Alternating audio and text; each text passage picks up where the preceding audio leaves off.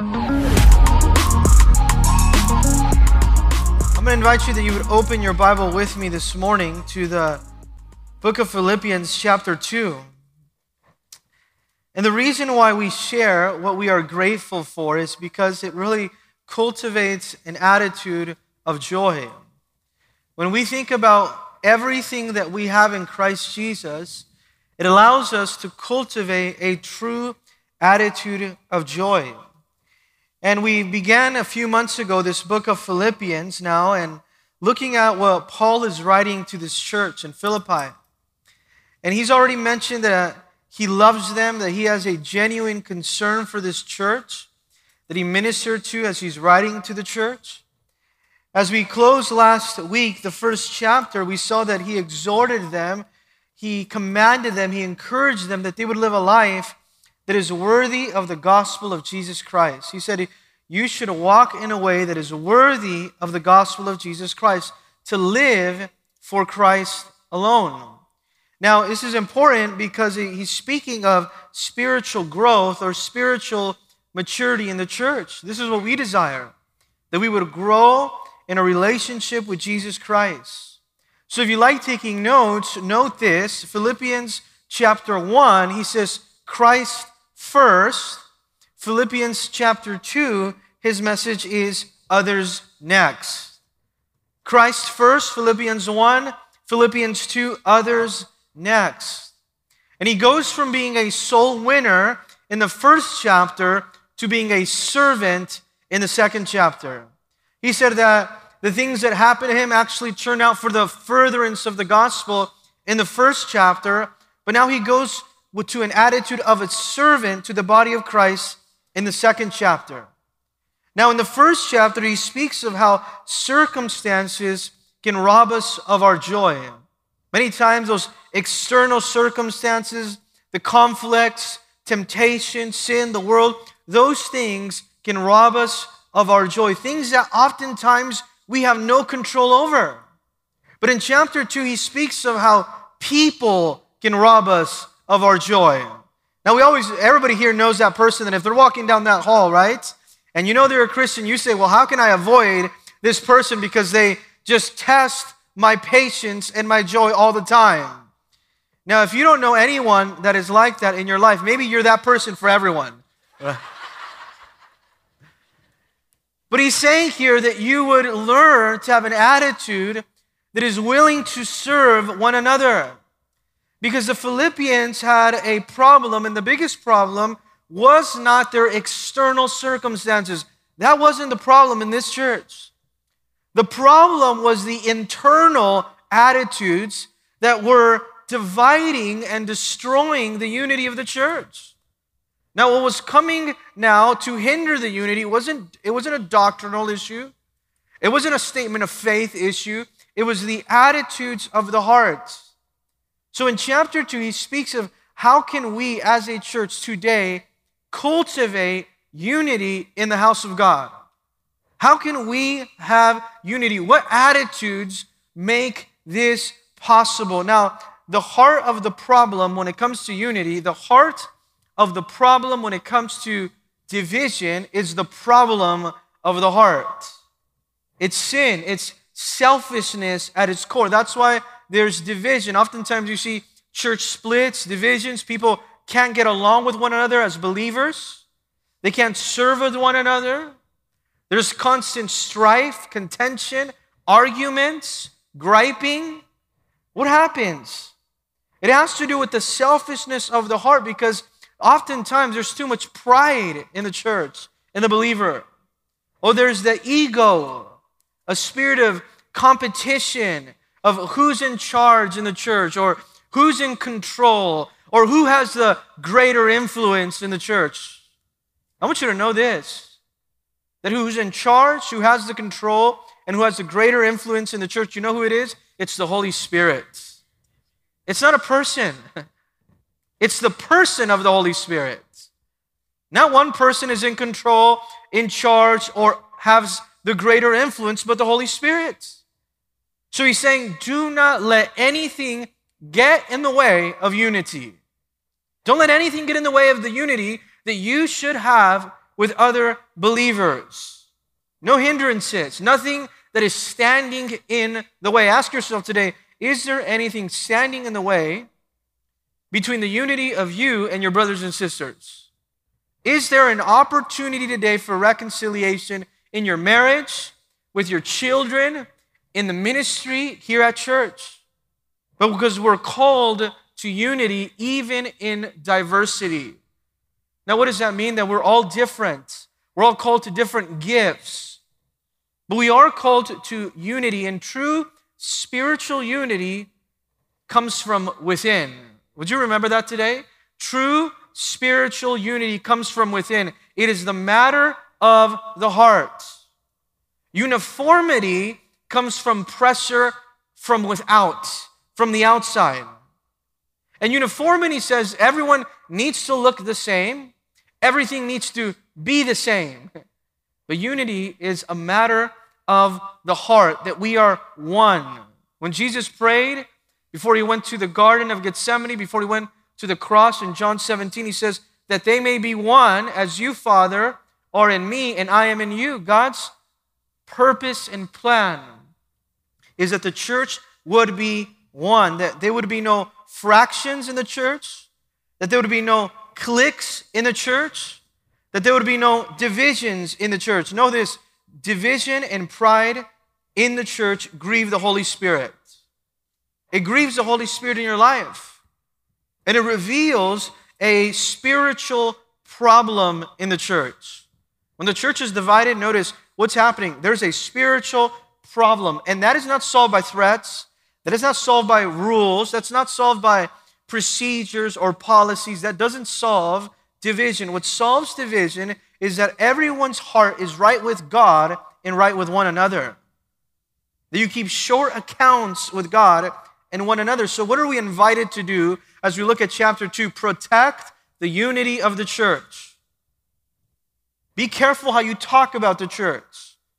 Be careful how you represent the church. Preserve the unity of the church. Two ways that you can do this. Number one, by love and by humility. You want to protect this church, Calvary Chapel of Downey, the church as a whole, the entire body of Christ. Protect the unity of the church by love and by humility.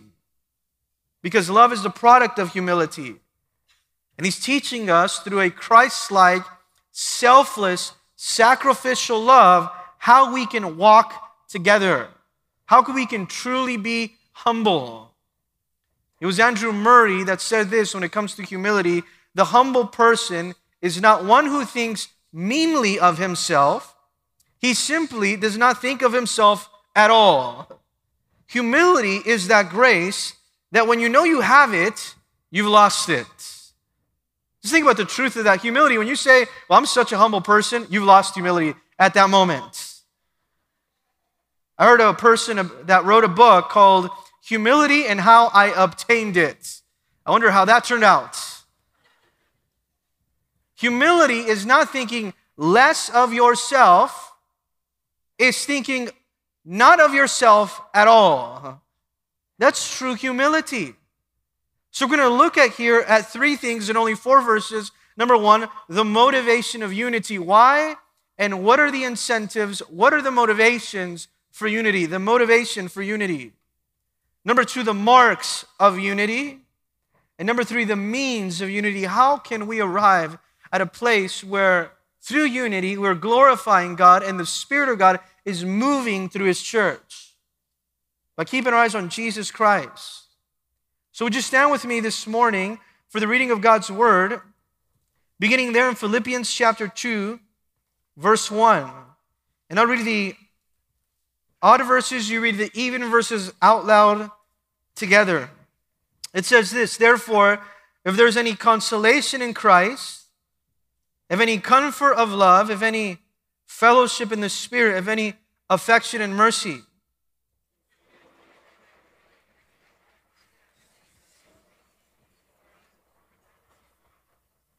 let nothing be done through selfish ambition or conceit, but in lowliness of mind, let each esteem others better than himself.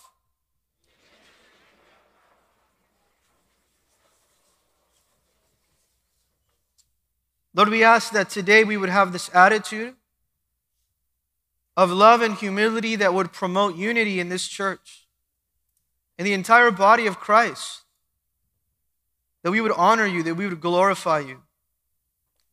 Lord, help us die to our flesh. Help us die, Lord, to our selfishness, that we would deny ourselves so that we can pursue unity your way, not our way, your way. In Jesus' name, and together we said, amen. You may be seated. We're going to look here first at the motivation for unity. And he uses this word in verse 1, therefore.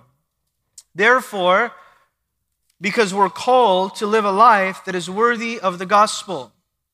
Now, having given the exhortation that we should live a life where our conduct is consistent to our calling, because we're called to live a life that is holy, that it gives a blameless example when it comes to the gospel, that we're standing strong for the Lord against external conflict, against the world, the flesh, the devil, against temptation. Now he tells them how to act against internal conflict in the body of Christ. Now, having known how you should behave in the world, now know how you should behave in the church. This is for the Christian in the church. These are characteristics, these are qualities that grow a healthy church. If you want to be a healthy church, then pay attention today. Because this is exactly what's going to grow us to be more like Christ. And he says this word, if there's any consolation in Christ. Now I want you to circle those two words in Christ, because that is where unity begins, in Christ Jesus. And when he says that word if, he's saying since. Since or because these things are true. And he's going to give us a list here, which is the basis for Paul's exhortation for humility, love, and unity among Christians. In fact, he's saying since these things are true, or because we have these things in common. Now notice what he's saying, because we have this in common. This is the incentive, that we've received these graces from God. Now we are to show them to other people. We have been blessed. Now we need to be a blessing. That you would not only just be a receiver, but today you would be a giver. That we would be a giver of these things. And you notice, since this is true, because there is consolation in Christ Jesus. That word consolation means encouragement. You can note that. It comes from that Greek word parakletos, which is also used to describe the comforter or the counselor, the Holy Spirit. And what that word means is truly someone that comes alongside to help, to exhort, to make one strong. It's speaking of being united in Christ Jesus. Because we have been made strong when we were united in Christ Jesus, because in Jesus you have received encouragement. This should provoke unity in the church, because all of us here collectively have been encouraged by God. We have been strengthened in Christ Jesus. In fact, in 2 Thessalonians 2:16, Paul tells the church of Thessalonica, may our Lord Jesus Christ himself and God the Father, who has loved us and given himself as an everlasting consolation, an encouragement that never ends, and good hope by grace, comfort your heart. Comfort your heart and establish you in every good word and work. We have all received the strength, the help, the encouragement in Christ Jesus, so we should as well display encouragement for others in Christ Jesus. You remember that faithful companion that Paul had in his missionary journeys. His name was Barnabas. Barnabas means son of encouragement, reminding us that it's so important that as we have received encouragement in Christ, we should also advocate and now encourage other people. But notice, this is not the only reason as to why we should be united. It also says, any comfort of love, if any comfort of love, which speaks of that same original word of the Comforter, of the Holy Spirit, to come alongside and help. Here he speaks of making one strong, or making one courageous, or making one brave. Any comfort of what? Love. How have we been made strong or courageous? By the love of God. And he speaks here of, if you have been comforted, made strong by God's gentle love. He speaks of a gentle love in our lives that makes us strong. This is the stimulating force that we've received, the love of God that makes us strong, that he deals with us with gentleness. In fact, the comfort of love portrays Christ coming to you close and very personal and comforting us in tenderness. How many of us can be grateful because God deals with us with gentleness and in tenderness? Amen. That's how he deals with us. That God loves even the unlovely. We love oftentimes only those that are easy to love. But God loves all people. He loves without partiality. He's demonstrated his love towards us. And we have been comforted in that love of God. 2 Corinthians chapter 1, verse 3, Paul told the church that was struggling with this. Blessed be the God and Father of our Lord Jesus Christ, the Father of mercies and the God of all comfort. You have been comforted by the God of all comfort. In 1 John 4, verse 7, the Apostle John says this, Beloved, let us love one another, for God is love. Everyone who loves is born of God and knows God. And he who does not love does not know God, for God is love. If you say you know God, then you know that he is a loving God. And those that have been loved by God should be loving people. We should love one another because we've received the love of God, the comfort of love. I always think it's so interesting when you tell someone, another believer, hey, I love you. And the response is, likewise.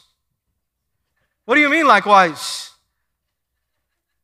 If we as believers, as Christians, tell one another, I love you, you know what the appropriate response in Christ is? I love you too. We should be demonstrating the love of Christ to one another. And he says, if you've experienced any type of comfort of love, you know what this makes you, the comfort of God's love? Being comforted in his love, it should make you grateful, not prideful. Grateful, not prideful. Do you see how all of these things are motivations for unity? That he's encouraged you, that he's comforted you in his love. But notice the third reason, any fellowship of the Spirit, that you've been united together in the Spirit of God. The word fellowship means koinonia. It means partnership.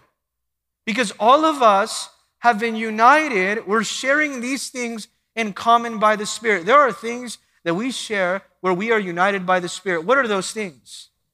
We have received the conviction of the Holy Spirit. We've been transformed by the Holy Spirit. We've experienced a regeneration by the Holy Spirit. We've been empowered by the Holy Spirit as he's provided now his Spirit within us. And now when his Spirit is within us, what happens? His Spirit works through us, the fruits of the Spirit. The fruit of the Spirit is love, and what else? Joy and peace and patience. And if we're truly walking by the Spirit, in the fellowship of the Spirit, if we're submitted by the Spirit, and the Spirit is working the same in all of us, then we should walk as we are walking together in the Spirit. Now, what does the Bible say about the same work of the Spirit in all of us? We shouldn't be divided. We shouldn't be carnal, fleshy, divided, strife, because we want our personal preferences or agendas. In 1 Corinthians 12:13, when he's talking about the diversity of the church, notice what Paul says, for by one Spirit we were all baptized into one body, whether Jews or Greek. It doesn't matter what's your cultural heritage. You have been united and baptized into the same Spirit. You belong to the same family now. Whether you were slaves or whether you were free, it doesn't matter your background.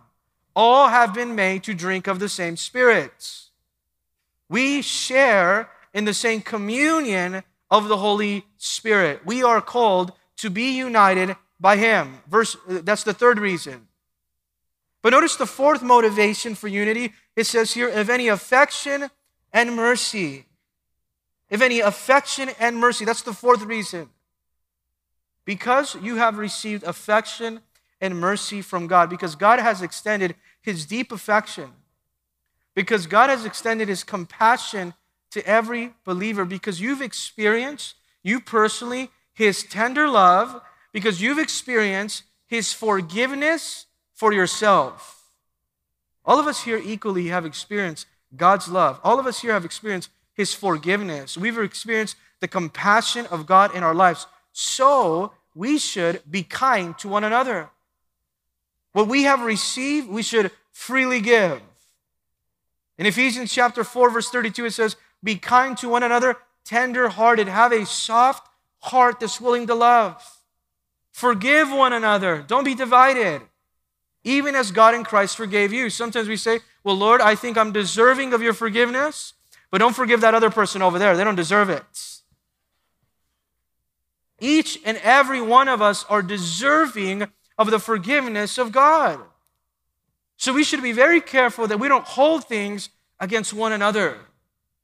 And there was a problem here that he's going to mention later on in chapter 4, that there was a problem in the church. So he's saying if there's a problem between you and someone else, you need to deal with it. You need to make things right. You need to keep short accounts with God and with one another. Colossians 3:12, he tells the church this. Therefore, as the elect of God, holy, beloved, set apart, loved, church, put on. This is what we should wear as Christians. Tender mercies. That you'd be willing to forgive. Kindness. That you'd be willing to serve in humility, meekness, and long-suffering. Be patient with one another. If you truly want to preserve the unity of the church, notice what you will do. You will be patient. Patient with your brother and sister. So he says, because you've received these things, because you received encouragement, because you received love, because you belong to the same Holy Spirit, because also here it says that you have received affection and forgiveness and compassion from God, now you have the responsibility to walk in unity based off of these motives. Based off what Christ has done in your life. Notice verse 2, he says, fulfill my joy by being like-minded. He said, let me abound in joy, please. Paul here, he's demonstrating his pastoral heart, and he says, make my joy complete. Fill my cup with joy. Let my cup overflow with joy, he's saying here. And his personal request that he speaks of here is tied to the concern of the unity of the believers. You know what he's saying? I will be complete when it comes to joy when I see the church united. That's why in Psalms it says, oh, how beautiful and how pleasant it is for brethren to dwell together in what? In unity. You can enjoy that fellowship. And he says this, fulfill my joy by being, number one, like-minded. Like-minded. Circle that in your Bible, that you would think the same way. That you would have the same mind. That you would not be divided in your mind. That you would agree wholeheartedly. That you would be undivided in your mind. In fact, what he's saying to the Philippians, in regards to what they thought, and in regards to what they sought, it should be the same thing. Now, we agree in the supremacy of Christ Jesus. We agree in the statement of faith of doctrine together, the centrality of the cross of Jesus Christ, of our faith, of our doctrine with one another. But he's saying, let it be something that you are truly like-minded, that it's not a false unity. You know what a false unity looks like? You comply, but you don't cooperate. I'm doing this forcefully. I'm not doing this because this is what I want to do. Being like-minded, saying we want the same thing. Remind yourself, if you want to be united, cultivate a mind that says we want the same thing. When you have like-minded people, especially in the church, serving in the ministry, you know what you're able to do? You're able to serve the Lord with joy. You're able to serve the Lord with unity. The Spirit of God is able to flow with no hindrances, with no interruptions. With no interruptions. So what is he saying when he says, be like-minded? Notice, this is what he says, get along with each other. Would you get along with each other? In 1 Peter 3:8, Peter tells the church, finally, you be of one mind, have the same mind. Want the same thing, have compassion for one another. Love as brothers, be tender-hearted, be courteous. Did you know that when you're like-minded, you begin to think of others before you think of yourself? You begin to think of what is the goal instead of what you personally prefer. And this is why he starts with being like-minded. In Romans 15, verse 5, Paul tells the church of Rome, now may the God of patience and comfort grant you to be like-minded toward one another. That you would not be divided in your mind. That you would say, we are standing together. We want the same thing. We desire the same thing. And it says, and with one mind you would glorify the God and Father of our Lord Jesus Christ. Therefore receive one another, just as also Christ has received us to the glory of God. When you're like-minded, guess what you're able to do? Receive one another. Receive from one another. In 2 Corinthians chapter 13, verse 11, he tells the church this, finally, brethren, farewell, become complete. Be mature. Don't be immature. The reason why there's a lot of divisions in the church is because of personal immaturities. Where people want attention. Where they're not like-minded. If you're not like-minded, how can you walk together? So he's saying, be of one mind, be of peace, and the God of love and peace will be with you. Greet one another with a holy kiss. All the saints greet you. He said, I want you to be so like-minded that you're tender-hearted. In fact, when you see one another, you're going to greet one another in a way that's so graceful, loving, with a holy, pure kiss. That was a cultural thing, so guys, don't try this after service. Going around trying to kiss people. But to be like-minded, notice what happens when you're like-minded, you also have the same love. Notice that verse. The same love.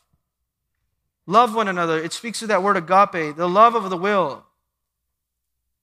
When you're like-minded, you love everyone without partiality. It's not a love of preference. It's not a love of attraction where you say, well, I love some people more than I love others. Is that you love everyone the same. And believers are to love everyone in the body of Christ equally, showing the same, circle the word same, sacrificial loving service that has been shown to us by Christ. In fact, love without partiality. When you're like-minded, you start to love without partiality. Romans 12:9, what does it say? Let love be without hypocrisy. Don't say that you love someone, that you support someone, that you're standing with someone, then you turn around and you speak bad about the person. Or that you say that you love someone, but truly you don't have their best interests in mind. You don't truly love them when they're not around. In fact, it says, hate what is evil, cling to what is good, hold on to what is good. Be kindly affectionate to one another in brotherly love, giving preference to one another. Prefer other people before or above the preference that you have for yourself. That's what it means to have the same love. In fact, John said it this way, if you truly know God and have the love of God, you should not only love in word or in tongue, but in deed and in truth. Love in action. That's what it means. 1 John 3:17. But whoever has this world's goods and sees his brother in need and shuts up his heart from him, how does the love of God abide in him? You see someone that's in need, and you say you know God, and you love God, and you have the goods to be able to serve that person and share with that person, but you don't, how do you say the love of God is in your hearts? My little children, let us not love in word or in tongue, but in deed and in truth, in reality. In reality. So be like-minded, having the same love, being of one accord and one mind. Being of one accord and one mind. How does that look like? It says that you are united in spirit. That word one accord means one-souled. That there is one soul. It describes people who are together in harmony. Isn't that amazing that it describes it? It says, it describes one accord. It describes people that have the same desires. They have the same passions. That we have the same ambition in the body of Christ. That there's no hatred, no jealousy, no envy, no competition. There's none of those things because we're one soul. We're working together with one mind, with one intent, with one purpose and goal. What is the goal in the body of Christ as we work together? The glory of God. Know that if you have another goal, if you have the goal of glory of self, that's called self-ambition. And he's saying that with one accord and one mind, we would serve and walk together. Now, this is incredible. Notice how he says being like-minded, speaking of the mind, having the same love, speaking of the heart, and being of one accord, speaking of the soul. So when it comes to the mind, the heart, and the soul, that we would be united. You know what he's saying here? That you would love one another, that you would honor one another, that you would appreciate one another. These are the characteristics of a church that is growing healthy in Christ Jesus, knowing what we've received from him and our responsibility on how we ought to serve one another. So he's saying strive for absolute unity in mind, heart, and soul, and in purpose in the Lord, and bury your disagreements. Today, would you stop when it comes to your disagreement? Would you be willing to let it go? Willing to deny yourself, to die to your flesh, to die to that desire that's getting in the way? Maybe it's your pride or selfishness, or maybe you need to forgive someone today to reconcile the unity. In Ephesians chapter 4, verse 1, notice what here Paul tells the church of Ephesus. I, therefore, prisoner of the Lord, I beseech you to walk worthy of the calling by which you were called, with all lowliness, with humility, walk in humility, gentleness, with long-suffering, patience. This is what he speaks of. Bearing with one another. What does it mean to bear with one another? To put up with one another. You want to have unity? Then you have to put up with one another's faults, weaknesses, endeavoring to keep the unity of the Spirit and the bond of peace. We should endeavor. That means to study, to apply yourself, to pursue, to strive, that as much as is on your behalf in power, that you would strive for the unity of the church. This is the motivation of unity. But notice the marks of unity, because as he describes it in verse 3, the marks of unity, he begins with telling us what is the cause of division.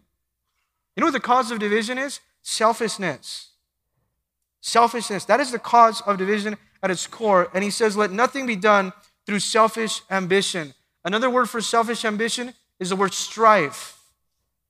You know what strife does in the church? It pulls other people down. That's what strife does. And it refers to rivalry, where you have enemies in the church, where you're competing with one another, where you're motivated by pride. That's selfish ambition. You're motivated by pride. In fact, strife made it to the list in Galatians chapter 5, which speaks of the works of the flesh. Selfish ambition is a work of the flesh. We have to die to our desires. We have to die to our flesh if we want to pursue unity in the body of Christ. Because strife prompts you, it makes you want to push people to pursue your own way, and it drives you with a competitive spirit. That's what selfish ambition is. In fact, we should not do things out of selfish ambition. We should do things out of love. Out of love, not selfish ambition. Not to do things out of what is going to be self-serving for you, what is going to serve you, or how it's going to promote you or your agenda, or pull people down to make yourself look good. That is the most prideful thing that you can do. It's so sad when you see people speak of others in a negative way. You know where that comes from? From a prideful heart. From a prideful heart. When you're saying, how can it make me look good? Or you have an ulterior motive. That's selfish ambition or what benefits you. So he's saying, let nothing be done with the motivation of you thinking of yourself always, or you criticizing other people, or complaining about one another. You know what he's saying here in verse 3? That we should pursue unity more than we pursue our personal preferences. Would you take note of that this morning? That you are called to pursue unity more than you should pursue your personal preferences. And the reason why that's so important is because it's much easier for us that we think that the problem with the unity of the church is someone else always. We never think it's ourselves. We always think, well, yeah, there's a problem with unity because of them. Ask yourself, am I the problem as to why there is not unity? Am I concerned more about myself than about other people? Am I striving with a selfish agenda that benefits me, that promotes myself? And he says, let nothing be done through selfish ambition, what benefits yourself, or conceit. That's vainglory. If strife pulls people down, you know what vainglory does? What vanity does? It puts yourself up. That's what conceit does. You start thinking of yourself, excessive self-interest. You think better than what you really are, that you think of yourself more than what you really are. You become into yourself. That's what conceit is. You start to think, oh, look how good I am. Look how important I am. And you know what it comes from? From your ego. And conceit or vainglory, you know what another word for it is? Empty glory. Empty glory. And the pursuit of personal glory is motivated by the pursuit of selfish ambition. That you think in and of yourself that you have a self-serving purpose as to why you want to be first. There has never been a more spiritually empty characteristic than when you seek glory for yourself. You know what it shows when you want to seek glory for yourself? That you're spiritually empty. And people that are conceited, you know what they want to do? They want to impress other people always. They want the validation of man. They want the applause of man. And you know what this does when you want to be seen, when you want to be recognized? It kills unity because you're a self-promoter. Don't be a self-promoter. It kills the unity of the church. In fact, what is true love? Love does not promote itself. We all have read that famous chapter, 1 Corinthians 13. What does it say? Love suffers long. Love is kind. Love does not envy. Love does not parade itself. It's not puffed up. It does not behave rudely. It doesn't seek its own. It's not provoked. It thinks no evil. Love is truly sacrificial and selfless. Today we do something for someone. We love someone. What do? We want to let everyone know how we love them, right? We do a certain good. What do? Quickly, we take out our phone. We post it. We want people to know how loving we are. Or begin to remind someone how much you love them. No, he says here the true test, the measure of true holiness in your life. You want to know if you truly are growing in holiness? It is revealed by how much humility is being produced in your life. If you want to know if you're truly growing in the area of holiness, then ask yourself, how much humility is being produced in my life? Because holiness, you know what it looks like? It looks like humility. So he said the cause for division is selfishness. It's you thinking of yourself. But the cure for division, notice what it is. It's selflessness. It's being humble. So he says this, but in lowliness of mind. That is the contrast. Humility is the only way of unity. Lowliness of mind. What is he saying? He's saying here is how you think of yourself. In fact, lowliness of mind is contrary to the attitude of the world. It is not the attractive thing to be lowly of mind or to be humble. In fact, in the culture of that day, it was known as a weakness to think of yourself last. Today, it's known as a weakness to think of yourself last. We want to think of ourselves first. But lowliness of mind, he's saying, don't overestimate your own value. Don't overestimate yourself. Lowliness of mind, he's saying here, I want you to think like a slave. A slave was lowly. A slave knew that he ate last. A slave knew that he was there to serve. He didn't think of himself. That is opposite of the world's thinking. Notice what he's saying. That is counterculture to everything that we're taught today. You know what we're taught? We're taught how to think of ourselves very well. We're taught to love ourselves. We're taught to, in regards to self-development or self-help. Or what about this? The selfie. Everybody knows about that. In fact, they've made it very easy for you that if you take a picture of yourself, your phone will build its own category so you don't have to go looking of all the pictures that you took of yourself. We're taught to think of ourselves. But he's saying, don't think of yourself. Don't be trained to think of yourself. In fact, think of yourself only as a servant. Now, I want you to know something. If you're not willing to humble yourself, no matter where you are or no matter where you go, you'll always be a problem. If you're not willing to humble yourself, no matter where you are or where you go, you'll always be a problem. A servant of God yields himself and uses what he has and who he is for the glory of God and for the good of others. His eyes are turned away from himself, and his eyes are turned now to the needs of other people. That's why we should be marked by humility. Why? Pride is very destructive to the unity of the church. If everybody's walking around in pride, you know what it does? It's a divided church. In Psalm 16, verse 18, the psalmist said, pride goes before destruction, and an haughty spirit and an arrogant spirit before the fall. You're setting yourself up for failure in arrogance.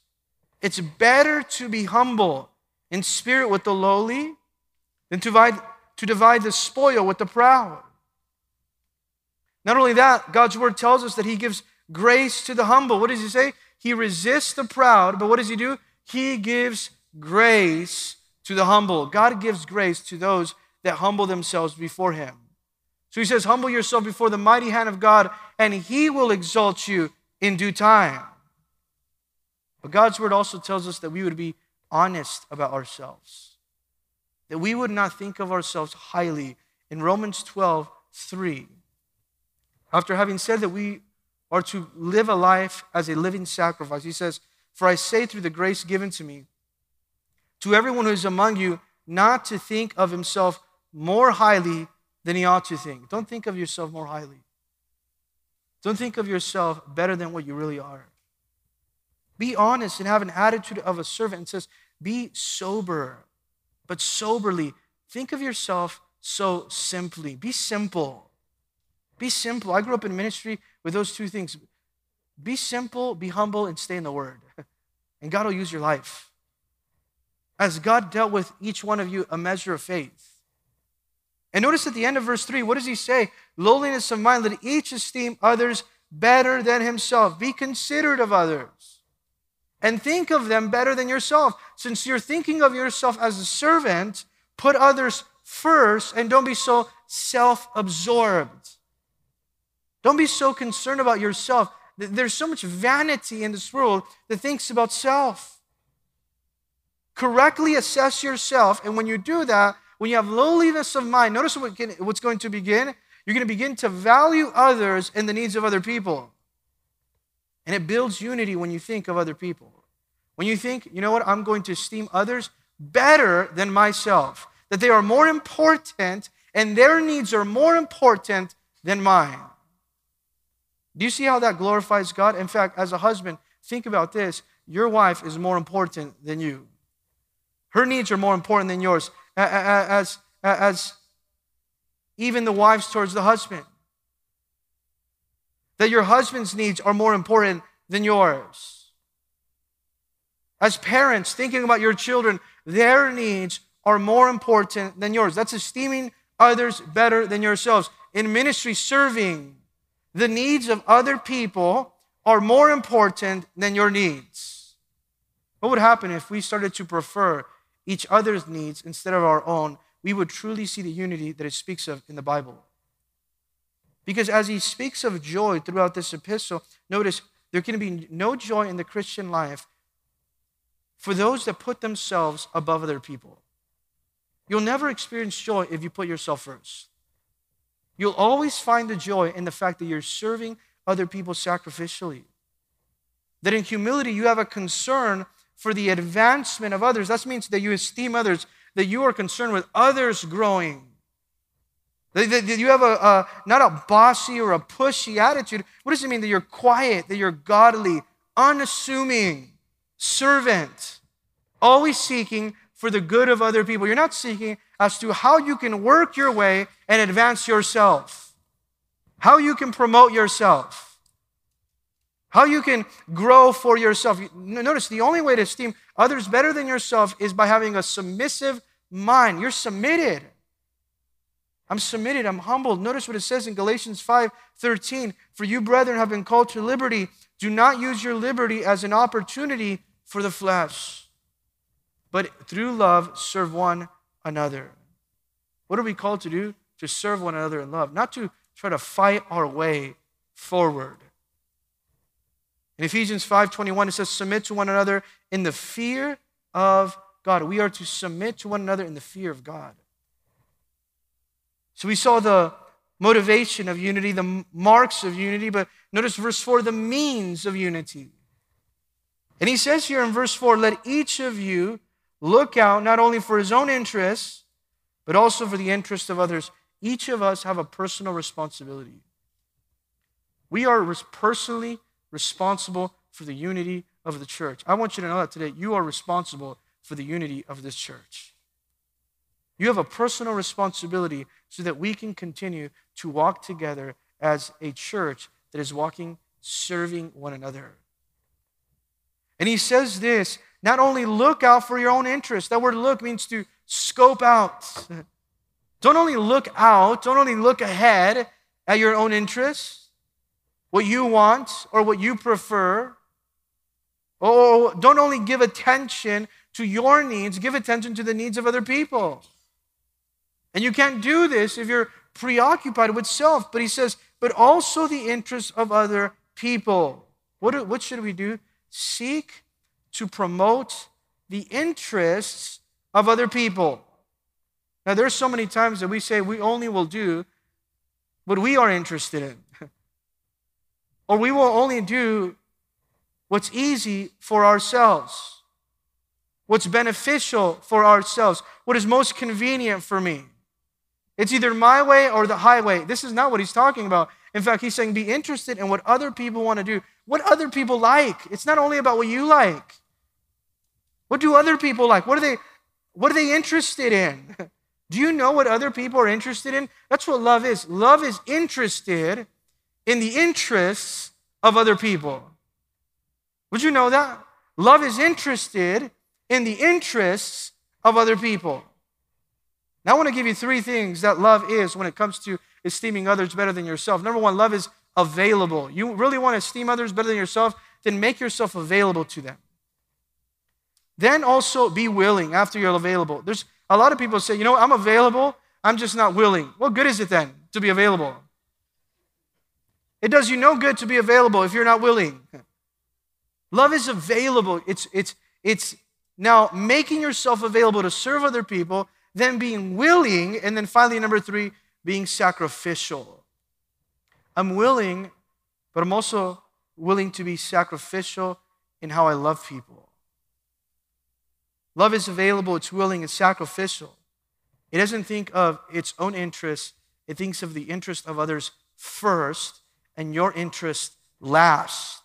Do you see how you are directly responsible for the unity of the church? That we shouldn't think of I first. That's your ego. Every time you say I, it's the ego again. I mean, we love that pronoun I. We like to say I every single time. Somehow work our way into the conversation with I, right? Think about how many times you say the word I in one day. In fact, I want to challenge you not to say the word I for the rest of the day.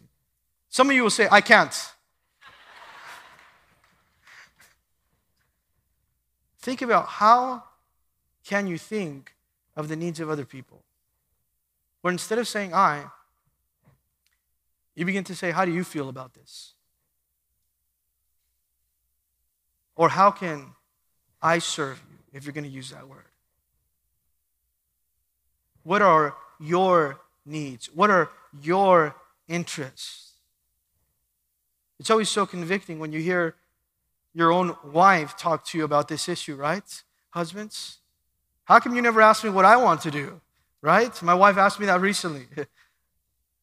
Because we're so interested oftentimes what we want. It's not about what you want, always. Don't think of your interests first. Think of the interests of other people. Don't promote yourself. Don't be a self-promoter. Don't try to build a name for yourself.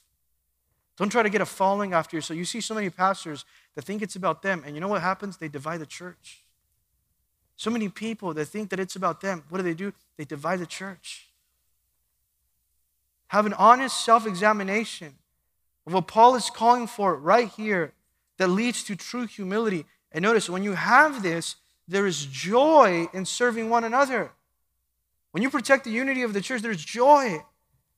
And this is an example of walking and becoming more like Christ Jesus, to live the way that he lived. He gave the example to his disciples that you are not going to live the way of the world, lording over people or wanting to flex power or authority over people. What did he say? It shall not be so among you. The way that they behave, you should not behave that way in the church. Not among the Christians. In fact, he says, whoever desires to be great among you, let him be your what? Your servant. You want to be great? Then be a servant. You want to be first? Then be the slave. Be the one that eats last. Be the one that serves all the people. This is the Son of Man did not come to be served, but to serve and to give his life a ransom for many. Have the attitude, I didn't come to be served. I came to serve other people. I'm a servant. You see, for many of us today, unity, you know what it looks like? It looks like reconciliation. Today, unity maybe in your life looks like reconciliation. It really looks like confession, and it looks like forgiveness. Because so many times, you know what the flesh wants? The flesh wants to get even. The flesh wants to defend itself. The flesh wants justice. But what are we brought to in God's word? In 1 John chapter 1, verse 7, it says, but if we walk in the light as he is in the light, if we walk in holiness, we have fellowship with one another. And the blood of Jesus Christ cleanses us from all of our sins. I want to tell you, there is nothing stronger in your past. There is no wrong that someone has committed against you. There is no fault in the church that is stronger than the blood of Jesus Christ. Nothing is stronger than the blood of Jesus Christ. That's why we should go to the cross every single day to pursue the unity in the body of Christ. That's where it begins, at the cross of Calvary, where you die to yourself, you die to your flesh. And you say, Lord, because you have forgiven me, I'm going to forgive others. Lord, because I have been united to you at the cross, therefore I can be united to one another. It says, in the blood of Jesus Christ cleanses us from all of our sins. If we say we have no sin, if you think the problem is not with me, notice what he says. We deceive ourselves and the truth is not in us. The truth is not in us. But if we confess our sins, he's faithful and just to forgive us of our sins and to cleanse us from all unrighteousness. Know this, every problem in the body of Christ is solved at Calvary. Every single problem. Every answer is at the cross of Jesus Christ, where you know grace and when you experience forgiveness. Can we pray?